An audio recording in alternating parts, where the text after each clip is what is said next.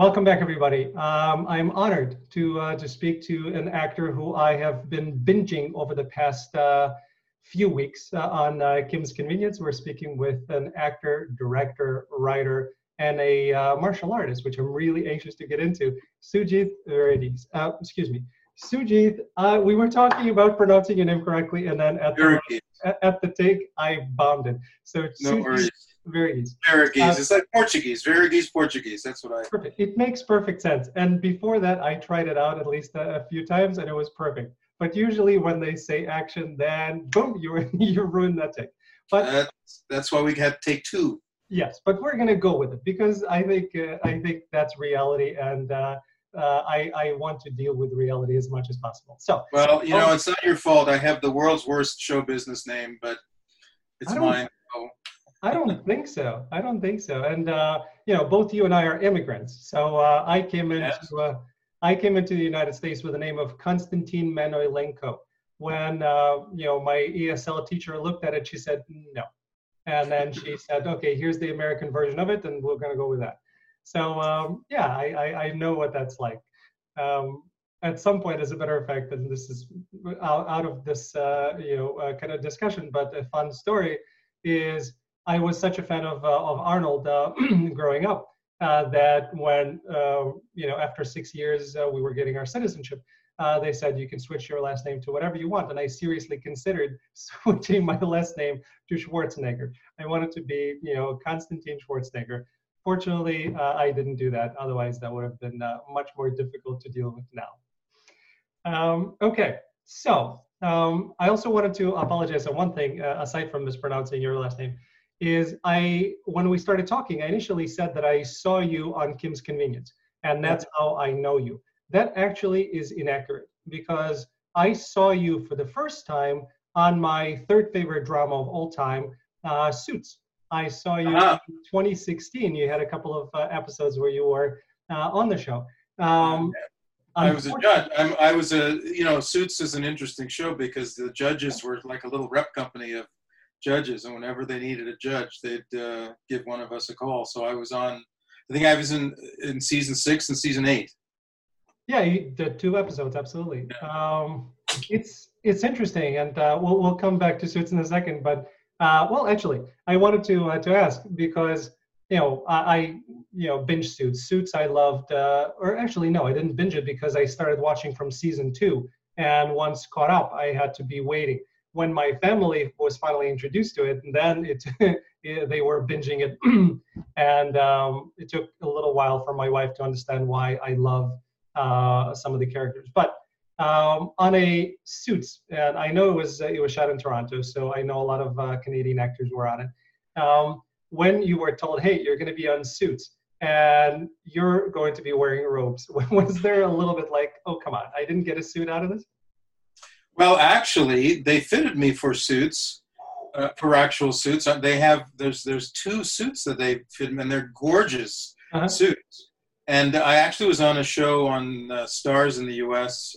Called The Girlfriend Experience, where I did have a lot of suits. And the guy who fitted me is a genius tailor in Toronto. He does he's like the suit maker to the stars for television here. And so, we met again when he was doing the suits. And so I did have some wonderful suits. And under the robes, I'm wearing some great clothes. And in fact, when the show ended, they were selling off all the wardrobe. And they were selling Judge Howard's, I think that was my character's name, suit. I think so, yeah. Though I don't know how you would buy it because it would only fit me. It was altered for me. But I guess somebody out there has my suit. Well, okay. If they know, we'll make sure that we'll link to it. Maybe somebody will respond and saying, "Here it is." Okay. So the other aspect that I found interesting is that when I started binging Kim's Convenience, and Frank came in, I immediately recognized his voice. I couldn't understand why because I didn't recognize his face right away, but I immediately recognized the voice. And then I had to stop. I had to go back and kind of figure out that, yes, he was Donna's dad. That's how I know him. Frank is played by Derek McGrath. Yes, wonderful. And he goes back. He was on Seinfeld. My goodness. I He was don't that. He remember. was And that. now we need Yeah, to. yeah. No, he was on Seinfeld. But I worked with. I mean, Derek's a wonderful guy. I worked with him. There's another TV sitcom that came out of Canada a few years ago called Little Mosque on the Prairie, which was about Muslims in a little small town in Saskatchewan. And Derek was one of the series leads in that show for 3 seasons. So that's when I first worked with Derek. And now I haven't had a scene with him on Kim's Convenience yet, but we pass each other in the dressing rooms. Well, please give him my regards. I think he's wonderful. And he's a fantastic actor. Obviously has a very distinctive voice, which I immediately recognize. The thing that startled me the most is you and I, started talking yesterday, and I know you from, I thought just Kim's Convenience. And then as I started doing research and kind of getting ready for the interview, I saw that you're an award-winning writer. You are a prolific actor with 100+ credits to his name. You're a director. You've been in all of these things, and I didn't know about you. And that part was a little frustrating, but is that, I heard you say in an interview once that, acting in Canada is a little bit like being in a witness protection program, which made me chuckle. And it took me back for a second because I thought, well, I'm only partly kidding. Canada is a small country. We service American television. We shoot a lot of American television up here, but we do also our own shows. But Canadians are not very. I mean, their stars are the big U.S. stars just as much as in the U.S. So. In Canada, I mean, I can walk around on the street and get on the streetcar and the subway, and nobody notices. It's a much more quote unquote normal lifestyle, I suppose. It's true. It's true. But thankfully, with now with the streaming services and with NBC picking up another show that you're in, Transplant, finally we're starting to get to see some of the wonderful work that's being done. I discovered Schitt's Creek the same way. I wouldn't have heard about it unless it was for streaming services, and thank God, because I love that show. So much of, I would say in the last 2-3 years, things have changed tremendously in terms of public profile because of streaming. I have, because Kim's Convenience gets shown on streaming services around the world now on Netflix. Yeah. My cousins in India get to see me. They never used to see me. They heard that I worked in television in Canada, but they've never seen anything I've done for 30 years. Now they're watching Kim's Convenience shortly after it's on in Canada. And, I get fan tweets from Malaysia and Australia. And, this is a whole new thing for somebody working out of Canada.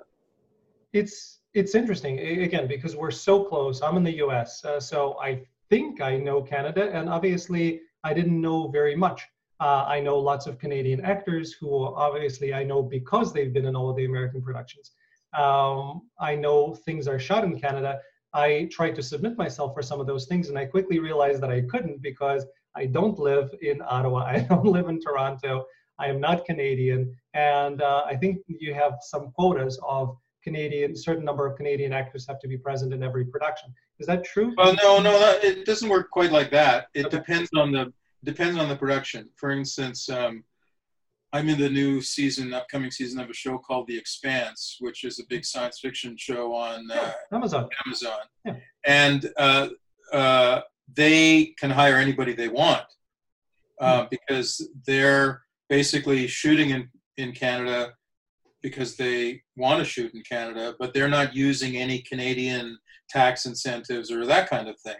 If you use the tax credits and the Canadian tax incentives and that kind of stuff, then you do have to have a certain amount of money that is spent on Canadian production and Canadian talent and Canadian. But if you just come here and have your production, you can hire anybody you want.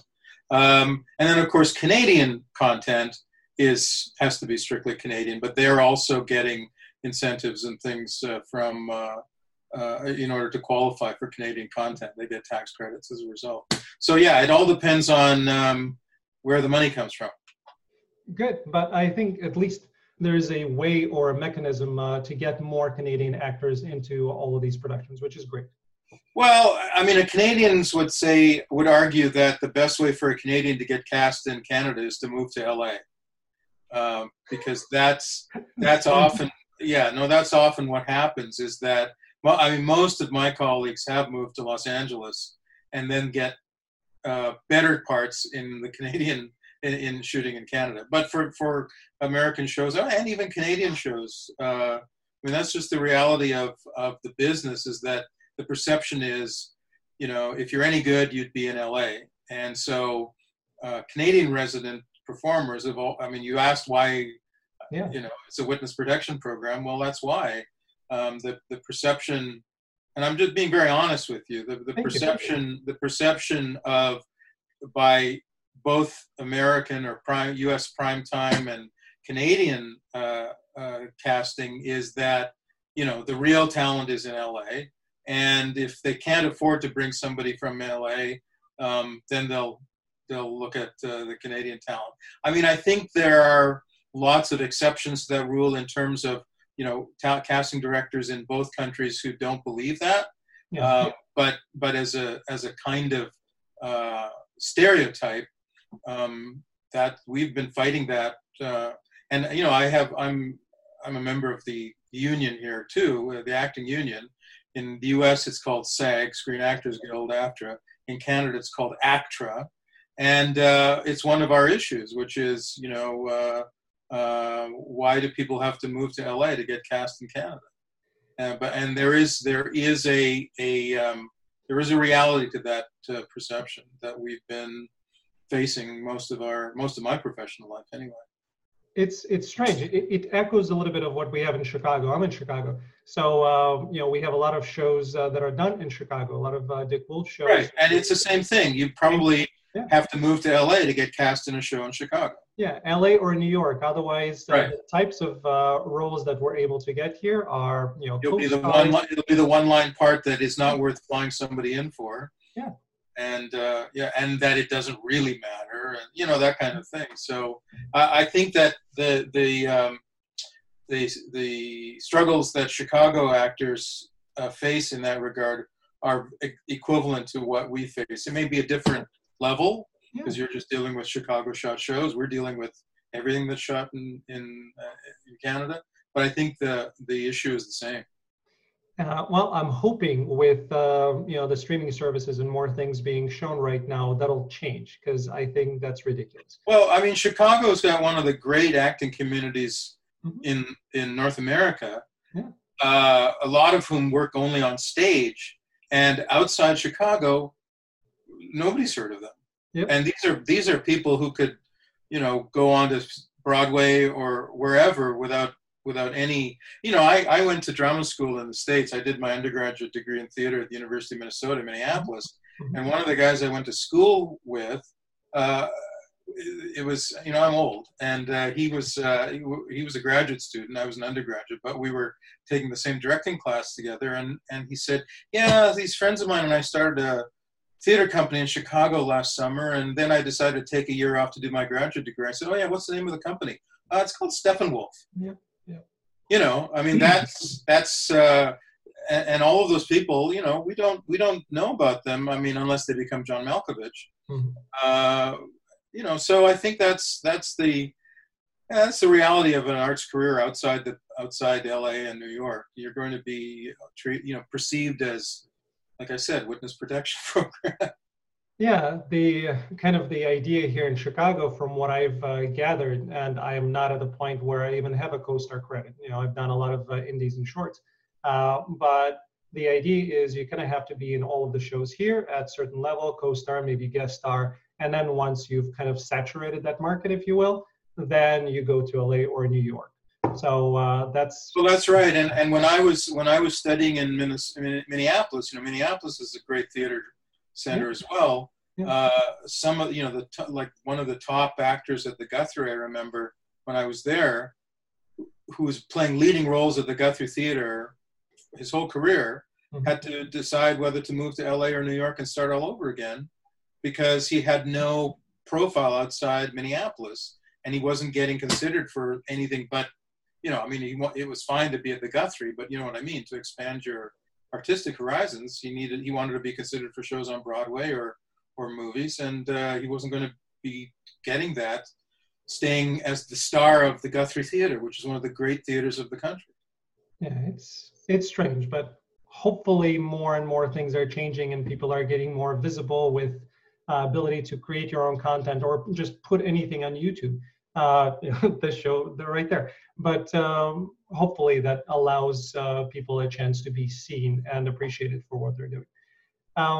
I wanted to dive into some other aspects of your life. You're an immigrant. You were born in India and you came with your parents to Canada. How old were you when you came here? Well, I'm really the son of immigrants. Okay. My family came to Canada when I was a year old, so I didn't have to learn a new culture.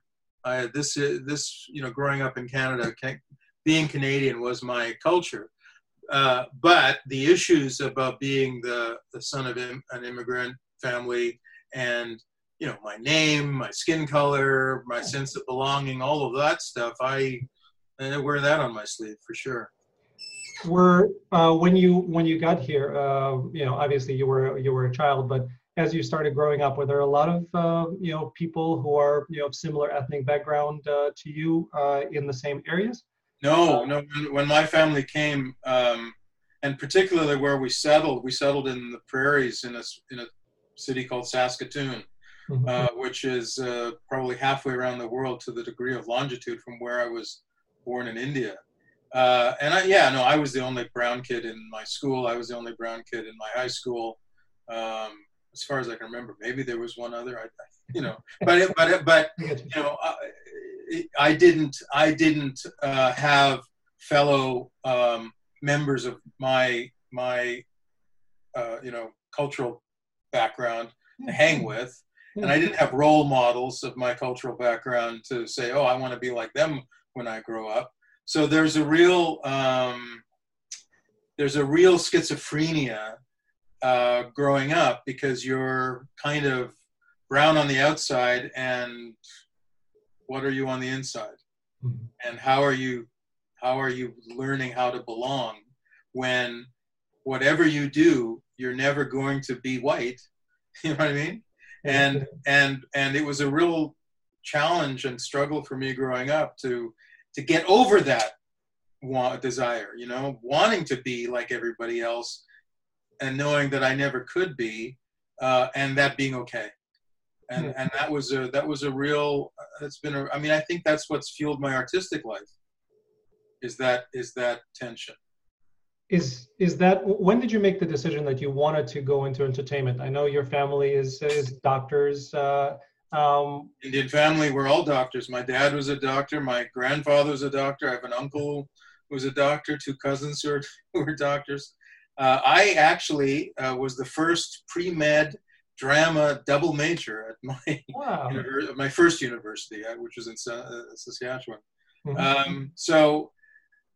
I hadn't made a decision to try and pursue the arts professionally. I kind of followed my nose via education, in that I was interested in, I was always doing stuff when I was in school, and creative drama and the high school musical and, all that kind of stuff.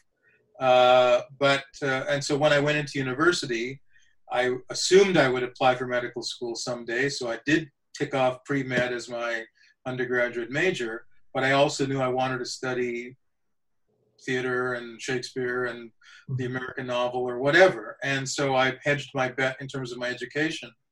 And it was only after a couple of years of university that I realized I'd really like to do this.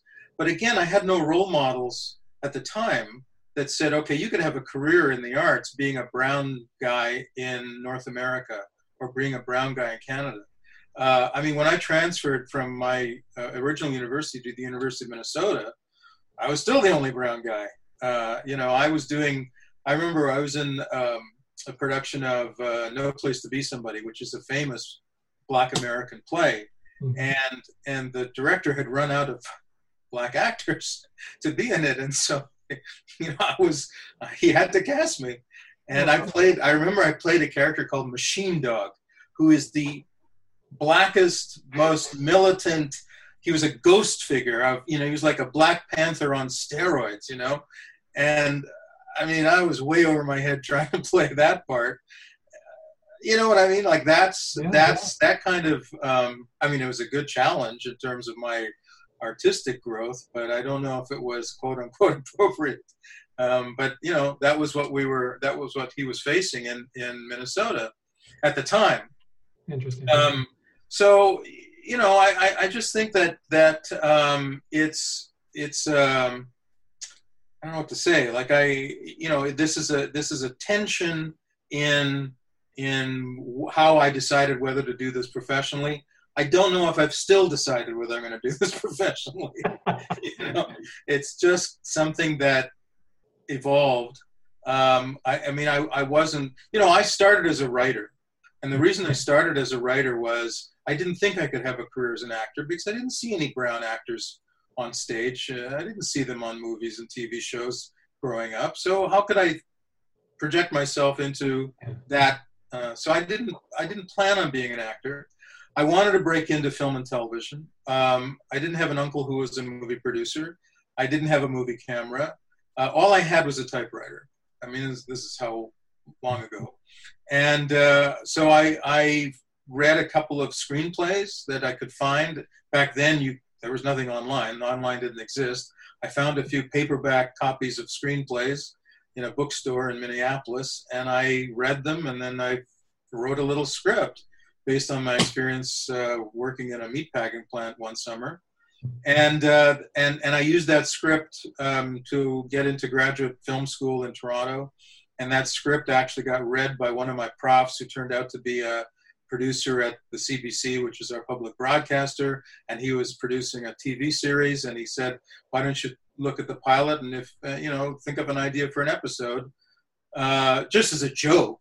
And I came in and I did.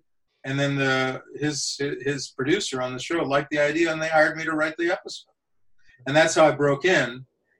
And I planned only to be a writer. And then my second or third project was a TV movie for the CBC that was a comedy about an Indo-Canadian guy. And back then, there were no actors of Indo-Canadian background. They actually flew the producer and director to LA to try and find somebody. And they found somebody whose name was Howie Mandel. And I went, what? And they hired a makeup person to paint Howie Mandel brown. This is before Howie Mandel was even famous. Wow. And they auditioned him. And thankfully, they said, it's not a good idea. So at that point, the film was going to be canceled. The whole thing was going to be over. So I begged them before they canceled the movie, let me have a chance at auditioning. Having only acted in drama school and one play outside drama school. And they allowed me to audition. I got the part. And so that's how I started acting. And I've had sort of two parallel careers since then, acting and writing television mostly. Mm-hmm. Lately, in the last 10, 12 years, it's primarily acting. But, like I said, I hadn't planned on being an actor, and here I am. It's a beautiful story. Thank you for sharing that. That's amazing how things work, even when you think it's just on a whim or on a joke. Because you never know who's reading it. It's great. When I'm still trying to figure out how your immigrant doctor parents allowed you to be in the entertainment industry. Well, I think because I had enough success early on, as a writer. I was still in graduate school when I wrote that first script for CBC. Yeah. I think they were going, oh, okay, this is great, not knowing that you don't get to do that every day. I was kind of a lucky break. But then, for the first few years, I was very lucky. I got a chance to write for the Muppets. I was one of the original writers of the series Fraggle Rock. And so, the first 10 years of my professional life, I was fairly successful as a writer. And I think that got my family through the hump. And then, of course, it's an arts career is a rocky road, and I hit the bumps after Fraggle Rock ended. But over time they saw that for what it's worth, I was able to manage. The funny thing was that when I turned 30, my father turned to my mother, and because he always wanted me to be a heart surgeon, he was a brain surgeon, Okay. Heart surgeons are the rock stars of medicine, right? And he apparently turned to my mother and said, "Oh, he'd be just finishing his residency now," you know. And then the last time I was in India, I stayed with my dad's first cousin, so they're the same age. Yeah. And he says to me, "You know, when your father was a boy, he wanted to be a film star." And I went, aha. Okay. So maybe my dad got to live a little vicariously through me, and that made up for all the insecurities. Yeah, when I told my parents, and I spent the first 14 years in Ukraine, and the first 14 years I was sure that I was going to be an actor because that's all I wanted to do, and that was going to be my path. I already started talking to people about who were older than me, who were going to go and get education in it, and then we moved to the United States. And I told my parents, I'm still planning to be an actor. They said, look, you have the nose of Dustin Hoffman, but he's a better actor. Get a career. And I harsh. Yeah, Really? yeah. Well, that's, again, Indian parents, Jewish parents, they get straight to the point. They tell you what they think. And I struggled, and I took a huge detour because I went into IT and HR while still trying to act and take classes in the middle, and everything kind of got up until I finally decided a number of years ago that whatever it is I'm doing for money, and I still do IT and HR. My heart is acting, and I'm going to continue doing it. And if something happens with it, then at some point maybe it'll become a career. If not, I'm still going to continue doing it as much as I can because I can't not do it. So well, I mean, I've always said that if I didn't get paid to do what I do, I would pay to do it. Yeah, I mean, that's how sick it is. Being an artist. It's not for the faint of heart, and it's about not having a choice. I talk about being an actor or being a writer or whatever. It's a calling. It's like choosing to become a priest or a monk or something. It's regardless of what it would pay. I mean, I think there are people who aspire to it or even try to do it because they want to be a star and they see it as some kind of, that part of it. And maybe they'll be lucky and that's what happens to them. I mean, 99.99% don't become stars. And the 1%, and I consider myself the 1% who have careers, it's not about being a star. It's about being an artist, right? And that's your job. And hopefully you'll make a living at it. But even if you don't make a living at it, you can't help doing it. Yeah. Yeah, my wife once asked me when I was, I live in the suburbs of Chicago, and I did a short film which I loved. I did it for free, and we were shooting overnight. So I had to, get in my car after my family went to sleep. I had to drive to downtown Chicago, do the overnight shoot, go back home, try to get some sleep, work, and then do it again the next day. And my wife looked at me like I'm insane, saying, "Why are you doing this?" And I said, "Because I have to. It's who I am, and I love every moment of it, no matter how ridiculous it sounded. It's just you either are or you're not. That's as much as I can explain it." I mean, that said, what I urge people, as young people especially, is learn to manage your artistic career as a career. Yeah. Don't be like hoping for the best. It is a business, and you have to understand financial literacy, and you have to pay attention to all of that stuff. Otherwise, it's going to be you're going to have a tough time.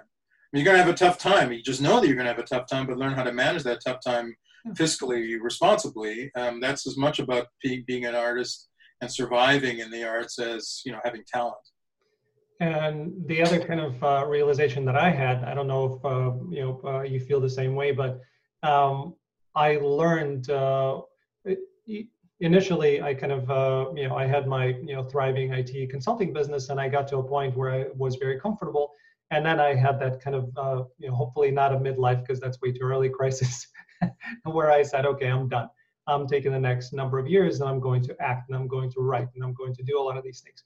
And I started doing that, and then it became because you're not going to get that level of success, it became a chore, and acting and money started pushing onto it. So the second go around that I'm doing right now, I have my consulting business, and I specifically created it in a way to allow myself to have enough time to audition and to do things that I want.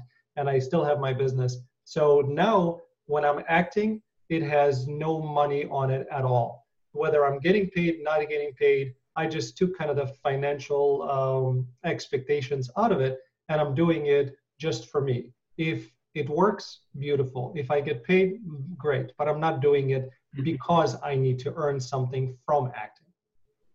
Well, I mean, I would love to be in that position, but once, well, if you're in the union, there's no choice. You don't have an option. You got to pay me, and I'm grateful for that, because I'd rather make a living at it than not. But I understand, where everybody's going to be at a different level in their careers and in their process, and everybody has to manage the way they manage. Some people, even experienced professionals who've had series jobs, have to, have secondary jobs once in a while, and there's no shame in that. That's about being a professional too. In my case, I was lucky because I diversified as an artist. So if I wasn't writing, I was acting, and if I wasn't acting, I was writing, and both, for money in some way, or I got a directing job or whatever. And so because I had multiple streams of skill sets, I haven't had to have had a second job in my career, but some years are a lot worse than others, and you have to learn to bank your money. Yeah, is that, if we're talking about the secret of your success and longevity, would that be it? The diversification? I would give diversification a lot of credit. Yeah, that enabled me to survive. As I said, I started as a writer, and I continued as a writer even when I started acting, and I still write, though the acting has kind of taken over in the last few years. But diversification is kind of how I was able to have a career in the arts. Good, thank you. That's a very very important thing to mention for everybody, and make sure that people hear it, and not just be laser focused and then crush. Let's talk about your acting approach. The part that I really enjoyed, again, going back to Kim's Convenience, because that's fresh in my mind from binging every episode of the last 4 seasons. Every time your character, Mr. Mehta, was coming on, I really was looking forward to it, because I love the way he speaks. And I love the verbal kind of jousting that's going on between him and Appa. And I love your comedic timing. So to me, it was always probably the most fun character that I looked forward to seeing all the time. How is it playing him for you? Is it enjoyable? Because you're a writer, you're a director, so I'm sure your brain is looking at it. Okay, well, there's two things I could say about playing Mr. Mehta on Kim's Convenience. Yeah. First, I swear to God, on my mother's, she's still alive, God bless her, soul, I'm not trying to be funny. Okay? Regardless of whether the part was comedic or whether the part is drama or whatever, I'm not trying to be funny, and I'm not trying to be dramatic. And in that case, I'm just trying to be truthful. Okay? I have to rely on the writing to do the heavy lifting in terms of what's funny and what's not funny. I mean, I will take credit for timing, and I will take credit for delivery, but without the text itself being funny, there's nothing I can do to make it funny. I mean, I can probably add some shtick to it, but I know that I'm standing on thin ice. In our case, in the case of Kim's Convenience, the writing is tremendous. The material is so good that I just have to show up almost. I mean, that's how I feel anyway. Now, there's a lot of things I think I bring to the craft of playing Mr. Mehta. For instance, you talk about his voice. Well, that vocal delivery is based on a couple of people I know. My spouse's boss speaks in that way. He's not Indian, but he has the way of, there's occasionally when Mr. Mehta sort of shouts a word out, Yeah. That I stole from him. He speaks with an accent because he's an immigrant, but I've played immigrant characters who speak with accents before. And if you listen to those characters, like the character I played on Little Mosque on the Prairie was also an Indian immigrant with an accent, but he came from a different class, a different background than Mr. Mehta does. So the accent wasn't the same. Mr. Mehta's accent, there's a famous Indian restaurateur in Canada who I know personally. His name's Vikram Bij, and I kind of copied a bit of his accent because it's a kind of erudite, high class kind of accent, educated and posh, and I wanted that to be his accent, not a working class, guy who's just trying to get along. Mr. Mehta comes with a different attitude, and I thought that so I bring that to it. The other thing that I've always felt is important, and this is pure craft stuff, knowing how a character walks. If I know how a character walks, if I can figure that out, and I know it's not a big thing, it's a very little thing, but somehow being comfortable in the movement of a character, being comfortable in the voice of a character, once I nail that for myself, the acting kind of takes care of itself. Like my approach has always been that acting, writing, directing, they're all the same job. The job is storytelling. And if you understand story, then you just apply the principles of storytelling to whichever job in the storytelling process you have. So as a writer, your storytelling, you have to understand what a story is. You have to know, the principles of story structure, how to execute in terms of scenes and dialogue. That's on paper. A director is a storyteller, behind the camera or with the camera, and he has to understand what matters and what doesn't matter so that he's aiming the camera in the right direction. The actor is in front of the camera telling the story, and if I don't understand the story, if I don't know what story means as an actor, there's no way I can act it, at least as far as I'm concerned. It's it's because I was a writer, it's because I was a director, that I think I bring a certain skill set to being an actor that's in the same arena, and that enables me to be not just a quote-unquote good actor, but useful, because the job that all of these departments have, acting, directing, writing, editing, cinematography, makeup, lighting, every one of those jobs is telling the story. And every one of those jobs requires the person doing them to understand the story. Because the makeup artist is telling the story through how they do the makeup. The wardrobe designer, like I often go into fittings, and they're really interesting for me because I have a creative conversation with the costume designer in terms of the story. And how are we telling the story through the wardrobe? And are we telling the story through the wardrobe?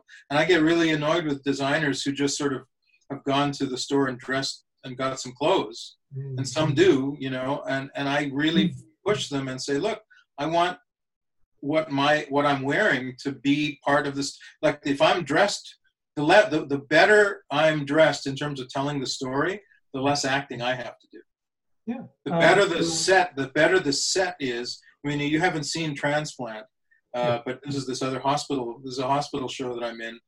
Kim's Convenience is the #1 comedy in Canada, and Transplant is the #1 drama on Canadian television. And I'm in both of them, so I'm very lucky. Nice. But Transplant is a big show set in a hospital, and our set, which is in Montreal, is on a soundstage, and this set is jaw-dropping. I mean, it is, as far as you can tell, a real hospital. I've been on a lot of sets in my career. You walk around the corner and you see it's a set. The wall is fake, and there's a sandbag holding it up and all that kind of stuff. On our set in Montreal on Transplant, you feel like you're in a real hospital. The walls don't move. The floor is real. The ceiling's there. And other than, you can eventually find a door and goes outside and you realize, oh, we're in a soundstage, you feel like you're in a hospital. So when you've got that level of reality as an actor to be in, you don't have to act as much, which is good, right? The less acting, quote unquote, you do, and the more being, the more reacting you are able to do as an actor, the better. And I think, getting back to Kim's Convenience, when you talked about, okay, you enjoy seeing Mr. Mehta show up, I think it's because of all of that. I think it's a combination of really good material, a really clear character that I've invented through the way I walk and the way I speak, and an ease as a result of not, quote unquote, acting, but just trying to be truthful. And I think that's why it works. Thank you. Thank you so much. That actually is a lot of extremely useful information, because we're taught many different methods on how you can put yourself in the life of somebody else and how to be truthful in that. And it's very easy to get lost in it. And I know what you're talking about, and it infuriates me, because I think acting training has taken on a life of its own that has very little to do with the reality of being a professional actor. Yep. Very few of the pros that I work with have much good to say about all of that kind of stuff that you're talking about in terms of actor training and all that. I mean, it may be an interesting exercise to do as a student, but it's not practical in a real professional situation. Nobody does that stuff. So if you were to say, in addition to what you just were describing as your approach, what would be the practical aspects that you would recommend for a real working actor? Well, first of all, understand the material. Understand the material from inside out. So that means it is better for an actor to read as many plays as they can, so that they learn what story is and what structure is and what it is what their job is in terms of that character within that story. So I remember when I was directing kids, I did a lot of kids television, and I would give them an exercise to do as homework, which they really enjoyed. And I said, look, for every one of your scenes, I want you to, on the left side of the page, which is blank, I want you to write the answers to 3 questions. What just happened? How do I feel? What do I want? And I want you to write one-word answers for each of those questions, so that whenever we do that scene, you can look at that left side of your page and remind yourself, what just happened? Okay, my mother got mad at me. How do I feel? I feel sad. What do I want? I want comfort. Okay, so now you can walk into that scene, and with all the chaos of film production, where somebody's fitzing with your face and somebody's moving you around and you're giving you a mark, and you're 12 years old on your first kids TV show, and you got an idiot like me directing you, you don't have to get lost in that, because you know the answers. All you have to do is remember the answers to those questions.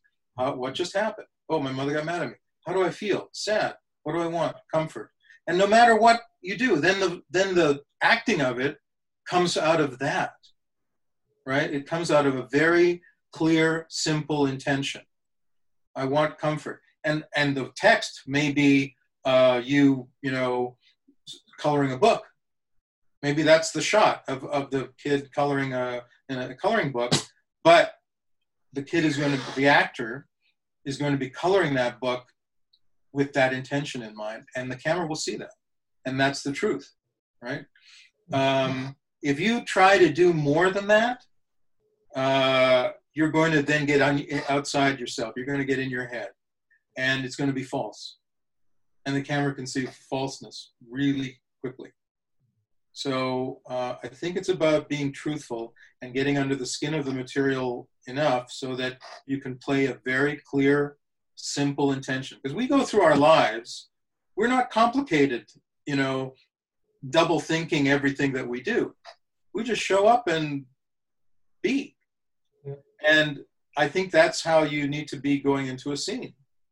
And as I said, that's why I rely on things like the text, the costume, the lighting, the wardrobe. That's, the set design, that's got to do a lot of the work, because I'm going to be doing as little acting as I can in order to be truthful.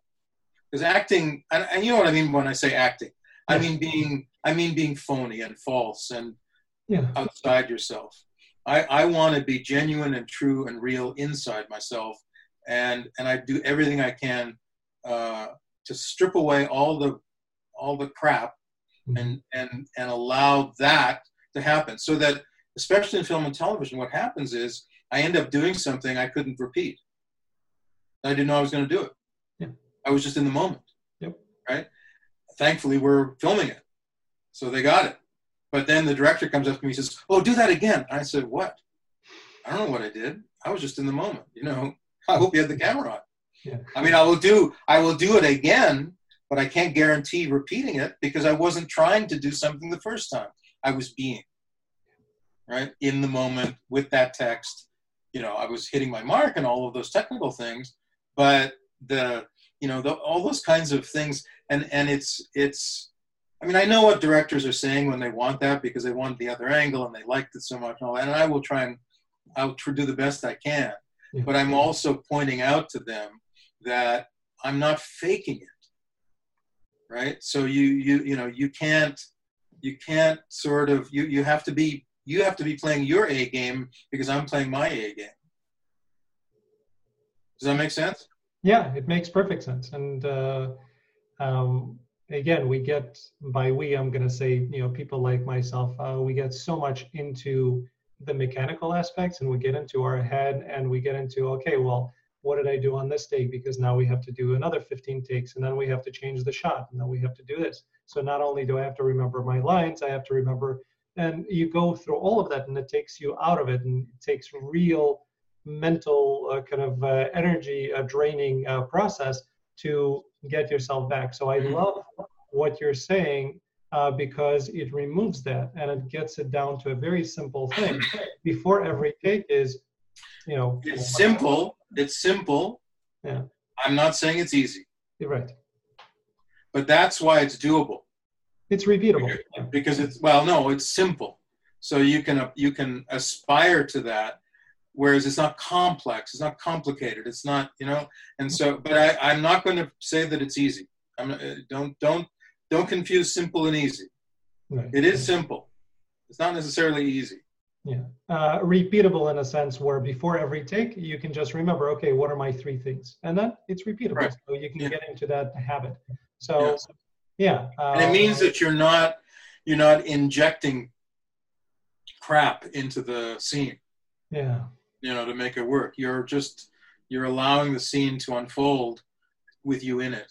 And, and I'm not saying that I'm not doing things as an actor, as I said, with the vocal delivery and the timing and all that stuff. And a lot of that can't be taught. Right. It's you either have it or you don't. But what can be taught, I think, is what I talked about, which is getting under the skin of the material, understanding what just happened, how do I feel, what do I want, focusing on your intention, and then allowing the scene to happen to you. Perfect. Thank you. I think that's very, very usable by actors out there. Few more things on acting, and I want to get into martial arts because I have to. So, in terms of acting and accents, you don't have an accent. You are a 1-year-old. Well, I have a Canadian accent. I mean, okay. You don't have an Indian accent. No. Which just saying that an Indian accent, there are hundreds of languages in India. There are how many dialects? When you choose an accent, I'm glad you went into kind of your process of choosing an accent based on who the person is and what it feels like. But and this probably goes into a much wider area of the types of roles that you're asked to play and when you were asked to play them. But when... Well, like I said, I'm on these 2 shows. I have an accent in Kim's Convenience. I speak in my normal voice on Transplant. Good. Good. Do you have, not that you have an issue with it, but is there a part that says, I don't want to be typecast as the Indian guy? Just like in my case. Well, I think you were right with, I don't want to be typecast. Right. The Indian guy is not on, that doesn't bother me. It's the typecasting that so I don't want to be typecast, whatever that means, and it means different things for different people. Sure. But you know, and it's not even typecast. I mean, I've played 25 doctors.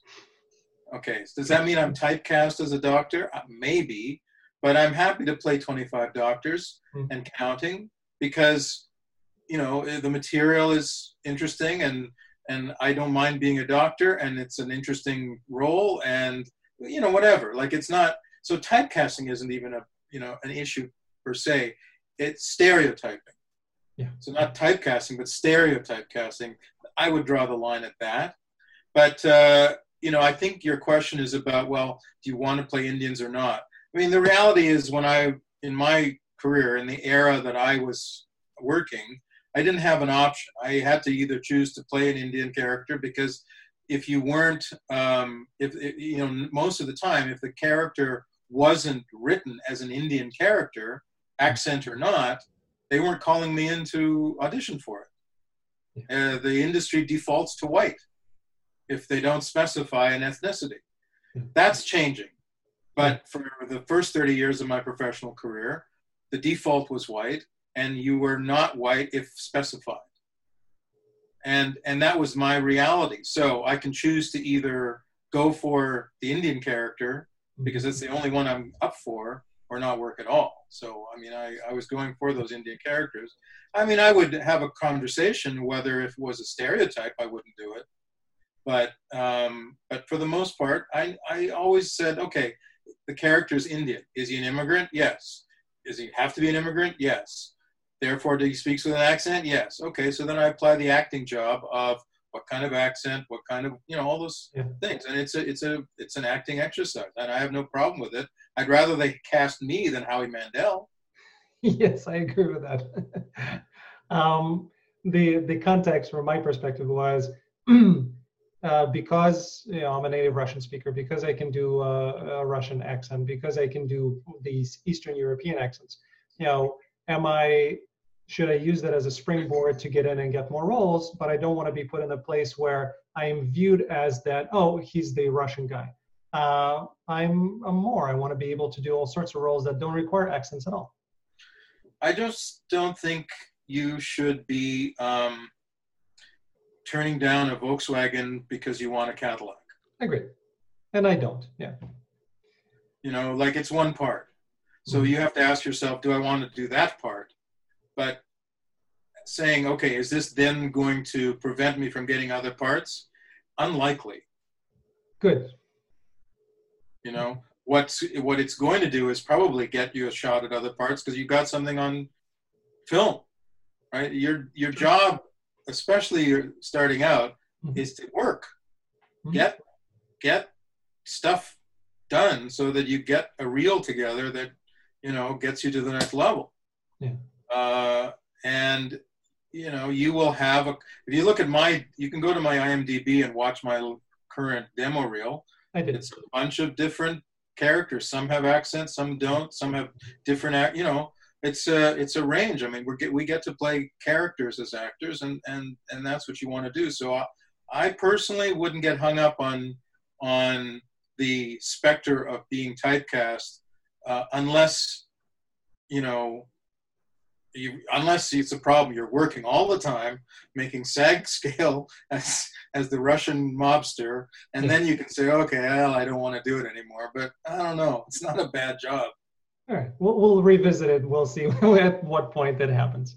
I think I just, you know, having done indies and shorts, and having done 3 Russian guys at some point, I said, okay, I've done that. It's essentially. But, you know, in my case, I've done a lot of Indian guys. I mean, there's no way I'm going to get around it, and I'm not going to get to do the Russian guy, most likely. Yeah. Now, ironically, I was in a movie playing a character that had a was a Russian or Polish or Ukrainian last name. Mm-hmm. He was a city councilor. It was actually a movie I did with Paul, who stars in Kim's Convenience. We did it 6 months before we started doing Kim's Convenience, which is, I think, how our chemistry was so good on Kim's Convenience, because we'd already worked together. Good. And we spent a night in this movie outside improvising, because the real scene was happening down the road. So we were just stuck in this place improvising this scene between, he was playing a cop, I was playing a drunk driver, I was a city councilor, and I was yelling at him for stopping me. And I had this Polish or Russian or Ukrainian last name, I can't remember. And when I got to set, one of the stars of the movie said, "You don't look like a Polak," or whatever. I mean, he was being funny. Yeah. And I went, it's my dad. My mom was Indian. And, that's the story. Yep. Let's move on. You know what? And so I just think we might be getting hung up on the politics of this more than the career aspects of it. And I personally think that work is work. You have to draw the line when it's a stereotype. You have to draw the line if it's abusive, or if it's, if it's just not something you're comfortable doing. And I totally understand and support that, and I have done that. But getting hung up on, am I being typecast? I don't know if you can afford to have that conversation until it's a problem. Yeah, certainly not at that point or anywhere close to it. Thank you. In terms of the Indian, speaking Russian, by the way, in my IT career, I did a class in Nashville, and I was talking to people, and my background came up, and I said where I was from, and then an Indian fella started speaking better Russian than I do, because he. Of course, my people are all over the world. There's an old joke, There's an old joke. What were the first words heard on the moon? One small step for man, one giant leap for mankind. Chai Venom! Because there's an Indian guy waiting to sell Neil Armstrong tea. I mean, that's my people's joke. Yeah.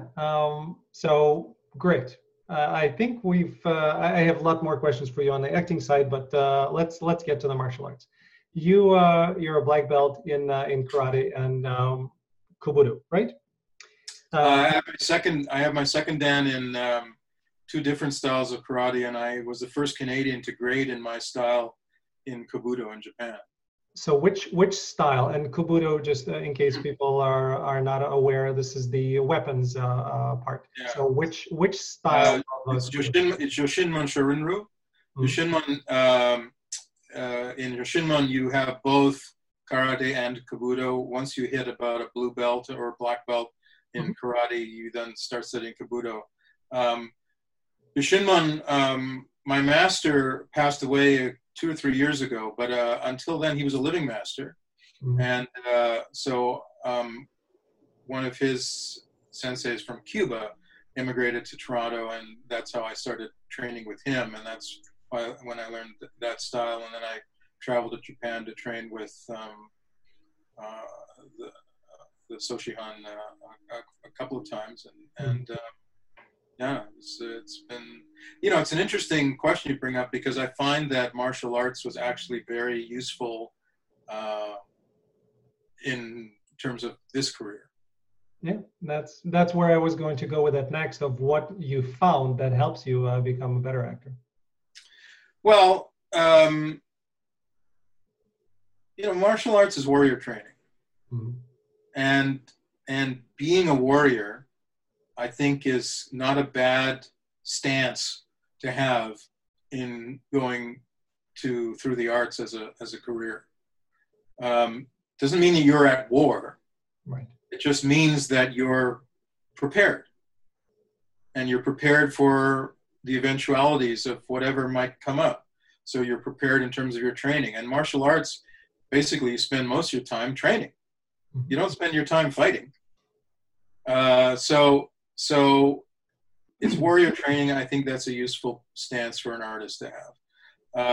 I think for men in particular, I think it's really useful, because I know for me, there were things that I wasn't able to express appropriately in my life until I entered martial arts, and there I was able to harness things that, had an appropriate outlet in the martial arts that wouldn't be appropriate elsewhere.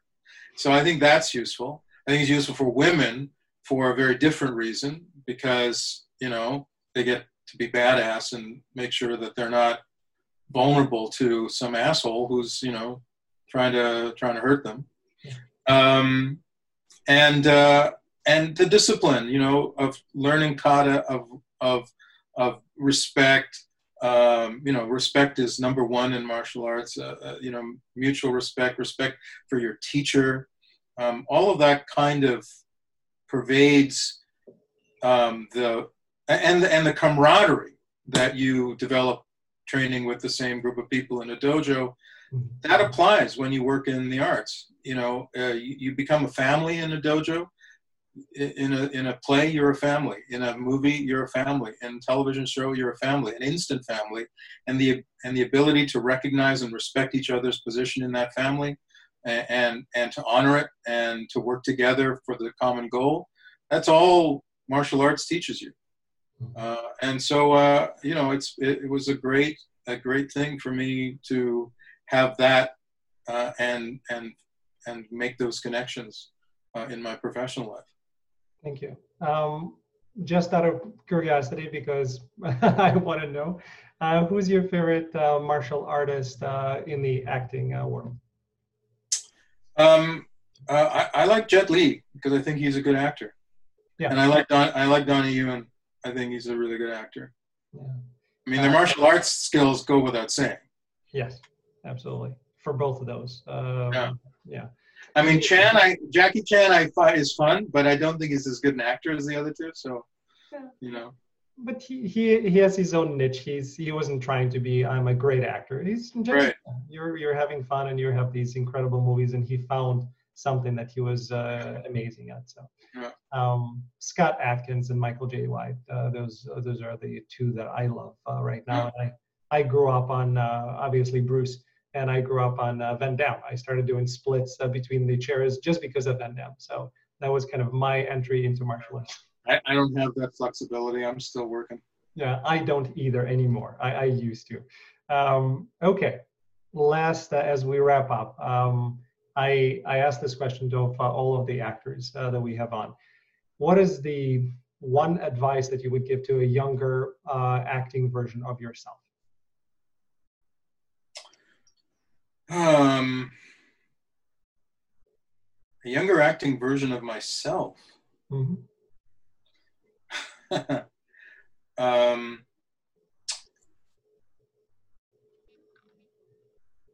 I would say to trust the material and trust yourself 100% of the time. Mm-hmm. And if you're wrong, move on. Okay, perfect. Thank you. It's been a more than enlightening conversation. I really appreciate you stopping in. I really appreciate you sharing your approach and why you're kind of coming to that perspective. It's incredibly useful, and I know that our viewers really appreciate it. Thank you so much. Thank you. It's fun been talking to you. So I hope it was useful. Absolutely, it was. You're welcome to come back anytime. I have I have a few pages of notes. Some of the questions I was able to use. A lot of them I was not. So I look forward to speaking to you. You should have shut me up. I would have answered more questions. You just let me know. Let's do part 2. We'll record a part 2, and I get a chance to go into some other aspects. I would love that. Okay, anytime. And thank you to everybody who's tuning in. We were speaking with Sujith Verghese. I pronounced that name correctly the second time around. See, take 2, and come back. So if you like what you've seen, if you have any questions, please post them in the comments. Share, subscribe. You know the drill. Thank you, everybody. Thanks, Alan.